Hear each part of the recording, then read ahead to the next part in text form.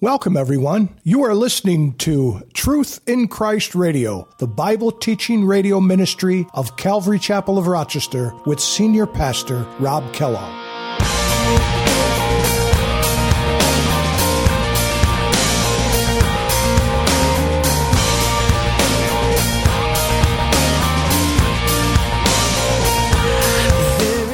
We see that even in our laws today. There has to be a consequence for sin. If there are no consequences for sin, then everybody thinks that they can get away with it, and there's really no deterrent for sin. There's no deterrent for crime. And that's exactly what we're living in today. Most people can commit a crime. This is amazing. You can commit a crime. You could be caught in the middle of it. You could be caught murdering somebody, but because the police officer didn't read the Miranda warning to you, you get off scot-free. Can I ever say enough? How amazing is your love? How can I keep from shouting your name? I know I am loved by the King, and it makes my heart wanna sing.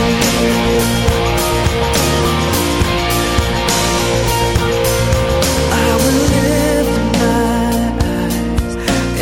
darkest night.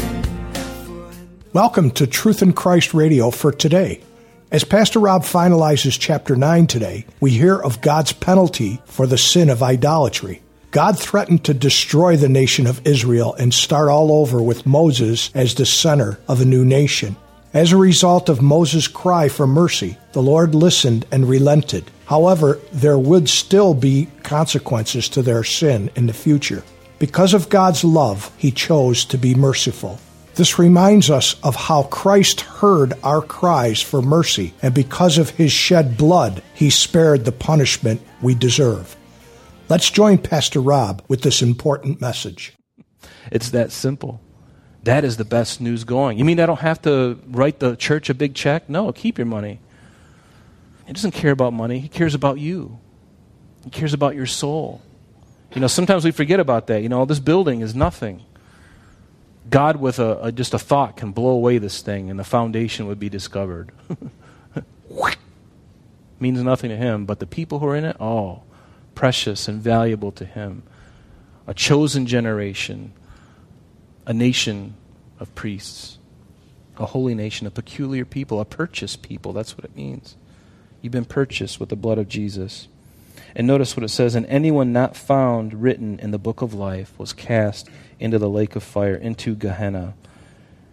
In verse 15 he says, so I turned, and I came down from the mountain, and the mountain burned with fire, and the two tablets of the covenant were in my two hands. And I looked, and behold, you had sinned against the Lord your God, and you had made for yourselves a molded calf, and you had turned aside quickly from the way which the Lord had commanded you. He had commanded you. And, they had broken the commandments. I mean, if you just look at in Exodus chapter 5, what did they break? Well, the very first few commandments. Didn't He say in Exodus chapter 20?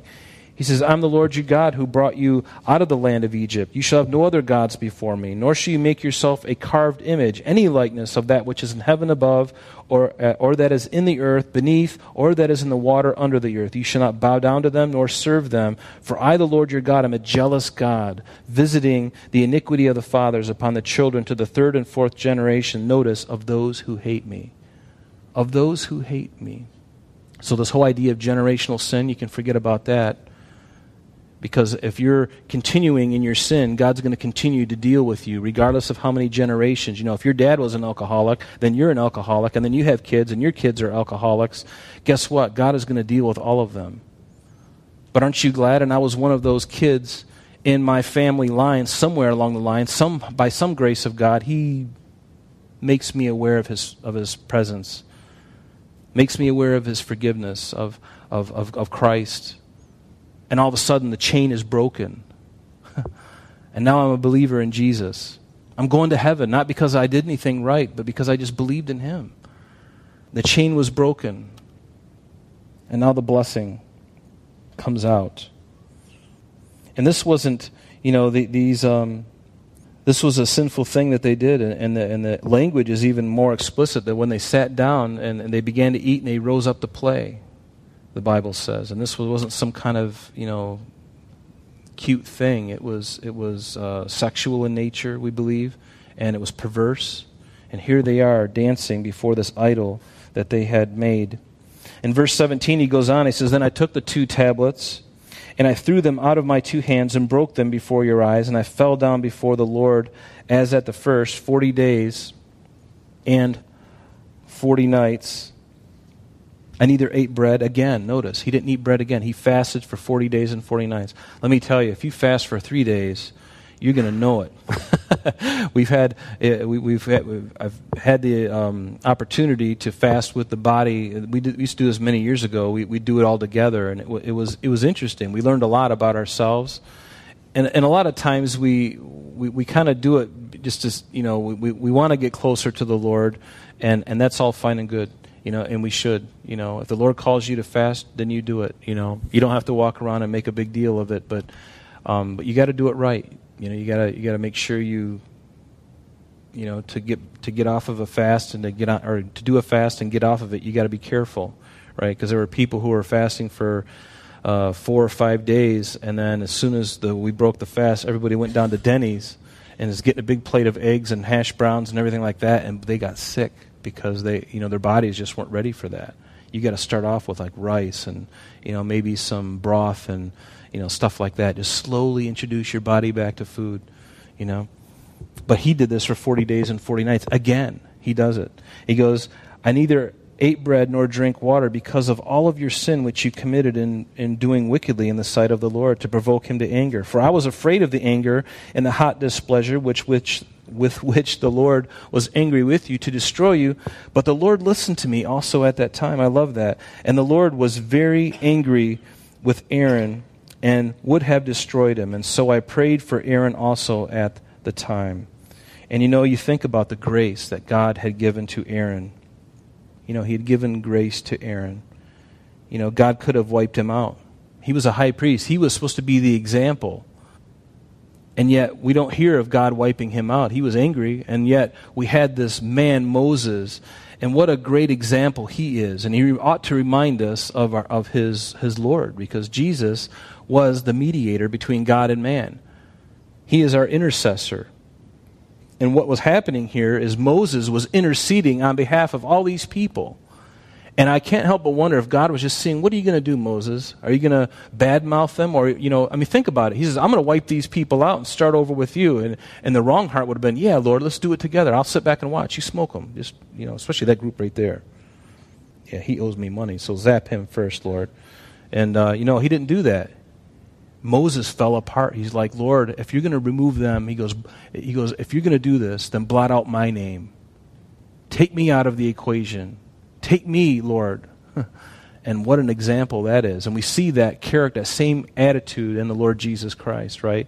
And no doubt God was revealing something of himself through Moses. Those times on those mountains, those 40 days, 2 times, 40 days and 40 nights, fasting and praying and just being at the feet of the Lord, and to think about what God was doing in this man. And pretty soon he's like, you know what? My heart is broken because of this, and I'm not happy about it. In fact, he intercedes for them. He loves them. And I love what it says in 1 Timothy chapter 2. It says, there is only one God and one mediator between God and man, the man Jesus Christ, who gave himself a ransom for all, to be testified in due time. And this is what the role of a priest is, what the role of an intermediator is. He takes the needs of the people to God and takes the things of God and brings it to the people. And that's exactly what Jesus is. And this very character is being worked out in Moses' life. And I bet God, all the while seeing all this, he's just smiling in his heart, because he's seeing what he's doing in the life of Moses. Because Moses didn't have it in him. Remember, he was a man filled with anger. That's why he couldn't go into the promised land. God told him one time in Exodus 17, he told him first just to smite the rock once, right? He smote the rock with the rod, the water came out. Later on, several months later, they're in the same situation at a different spot. The Lord tells him, now just go speak to the rock, Moses. And at this time, he had it up. He'd had it up to here with these people. And he's like, I'll give him water. He takes out the Louisville Slugger. And he takes that rod and he smacks that thing twice. God, in his grace, the water comes. But he says, Moses, you've misrepresented me. You're not going to enter the promised land. That's the consequence for your sin. There has to be consequences for sin, right? As our children disobey us, there has to be consequences. We see that even in our laws today. There has to be a consequence for sin. If there are no consequences for sin, then everybody thinks that they can get away with it, and there's really no deterrent for sin. There's no deterrent for crime. And that's exactly what we're living in today. Most people can commit a crime. This is amazing. You can commit a crime. You could be caught in the middle of it. You could be caught murdering somebody, but because the police officer didn't read the Miranda warning to you, you get off scot-free. These kinds of crazy things, but God never worked that way. He never worked that way. And there's so many crazy things and little loopholes that you get off on. But here's the thing: that soul who commits these things, they may get off in this life, but if they don't turn from their sin and receive Christ, they will pay. They will pay, and God doesn't delight in that. Neither should we. It's better for that person to repent of their sin. God will forgive them of the murder. Isn't that amazing? God can forgive a man of murder. That's amazing grace. Verse 21 here in chapter 9. We're going to finish up here in just a few moments. It says, Then I took your sin. Notice he takes the little calf and he takes it and he calls it your sin. I took this sin, the calf which you had made, and I burned it with fire. I crushed it and I ground it very small until it was fine as dust. I threw its dust into the brook that descended from the mountain. And in Exodus chapter 32, it actually says that once he did that, he made them drink from the water. Did God tell him to do that? Think of the anger of Moses, and yet God is silent about it. There's no mention of it. He takes this thing. I can understand, in his righteous anger. He could take that thing and he could crush it all up and throw it in the stream. And he's like, now you drink it. You ever seen somebody like that? Just a Neanderthal. Just, this bull. Just mad and going to make your point. And so he makes them drink it. And God never told him to do that. He didn't say, Moses, break it up into powder, throw it in a thing, and make them drink it. So they're drinking, these elements of gold in their system. I can't imagine that's really healthy for you, right? He's so beautiful inside because he's got gold. Yeah, you can laugh. It's funny. Is it funny? Maybe. So notice in verse 22, he says, also at Taberah and Mesa and Kibroth Hattaavah. He says, you provoked the Lord to wrath. And in these three different places, we're not going to go there because we don't have time, but Taberah, the word literally means burning, and it's recorded for us in Numbers chapter 11, verses 1 through 4, where a great burning because of their rebellion. God literally allowed fire to consume some of them. And also in Mesa, and the name of that means tempted, and that's in Exodus chapter 17 where they complained about the water, and finally God had to allow them to receive the water by Moses striking the rock. And then at Kibroth Hattaavah, the graves of craving. This is in Numbers chapter 11, and this is when they crave for meat because they missed the meat that they had in Egypt. And now they're like, we're tired of manna, we're tired of manicotti, we're tired of manna burgers, manna malts, manna fritters. They had manna everything, and they're just like, man, this is really bad. So they got really tired of that, and they wanted meat, and so God gave them meat. And he judged them because of their lust. Verse 23, he said, likewise, when the Lord sent you from Kadesh Barnea, saying, go up and possess the land which I have given you, you rebelled against the commandment of the Lord your God, and you did not believe in him, nor obey his voice. You have been rebellious against the Lord from the day that I knew you. And he's telling this to this next generation. He's telling them, this is the way your fathers were. And by the way, this same character, this same nature, by the way, is in you as well. Oh, not me. I'm not like that. They're like that, but not me. God's saying, no, it's in you too. You just haven't had the right circumstances to bring it out. Have you ever noticed that? We can think that we're really good, and all God has to do is allow a circumstance in our life, and boy, it's amazing to me, the things that I don't think I have a problem with, and God says, you don't think you have a problem with that. You think you're really good at that. okay, see you in a couple days. And the next thing you know, you're in traffic. Somebody cuts you off, and you're pulling out that .50 caliber machine gun on the top of your car. And these rounds are just flying everywhere, and and God's going, is that really your heart? And you're like, I guess so, Lord, But he doesn't delight in that, right? But this right circumstance puts us over the edge, and then we're surprised when we respond a certain way. And God knew it all along. Thus I prostrated myself before the Lord 40 days and 40 nights. I kept prostrating myself. That literally means to lay yourself thin, literally to lay on your stomach with your face in the dust and your hands out like that. He was completely undone. Have you ever been so desperate that you did that? Usually when people get like that, it's because they've lost a son or lost a daughter, and they're just in their privacy of their room, they're just crying out to God in desperation.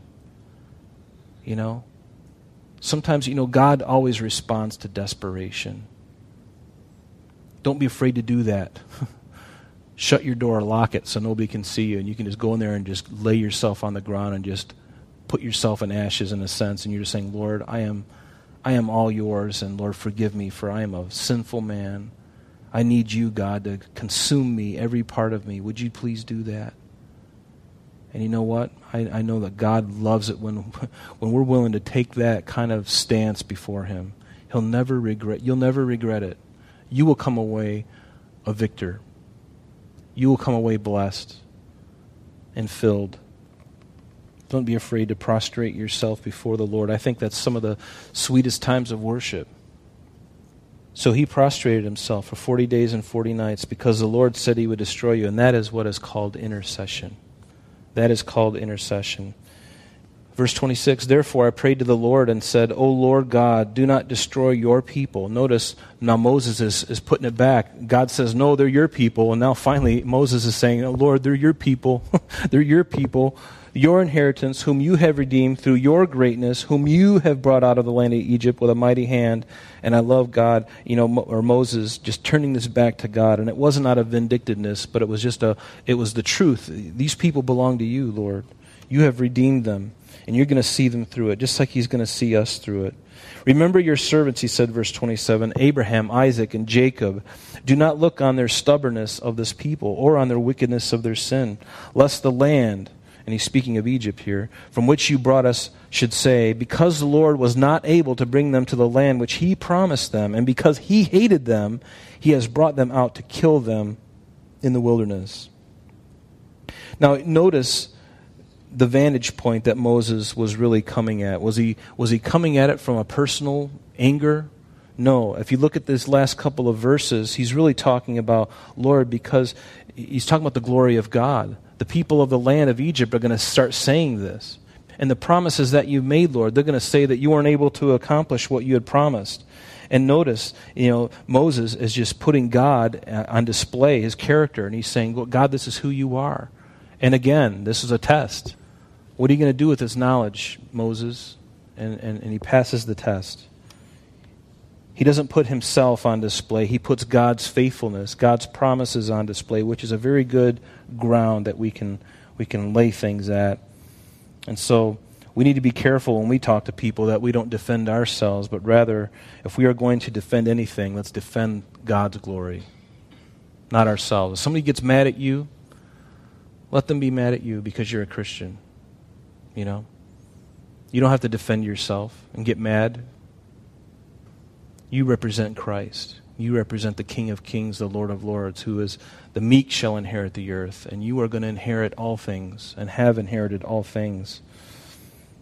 Last verse, yet they are your people, Moses says, and your inheritance, whom you brought out by your mighty power and by your outstretched arm. Isn't that awesome? He just points everything back to God. God, you're the one who did this. And so we're going to stop there. I intended to get on chapter 10. I always try to get through 2 chapters, and I never make it. I just can't do it. So, but that's okay. Good stuff, isn't it? It's a good reminder. And, I love going through the Word of God and just seeing how God dealt with His people and just to see how He dealt with individuals. And And how that encourages my heart, it ought to encourage your heart, that even in the Old Testament, he was a God of grace. He wasn't a God of anger. I mean, he got angry, but if he was really vindictive and nasty, he would have just killed them all. But even in the Old Testament, you see, Moses, he's allowed to live. And Aaron, he's allowed to live. Leaders, he allows them to live in spite of the horrible mistakes that they made. And when we make mistakes like that, God is just as gracious with us. And that's how we need to be with others too, when they make mistakes, whether they're a believer or an unbeliever. To love on people. Because that's one thing we have in common. We're all sinners. And we can come to a person who's failing, who's struggling in an area of sin. You don't have to bash them. We don't have to look at,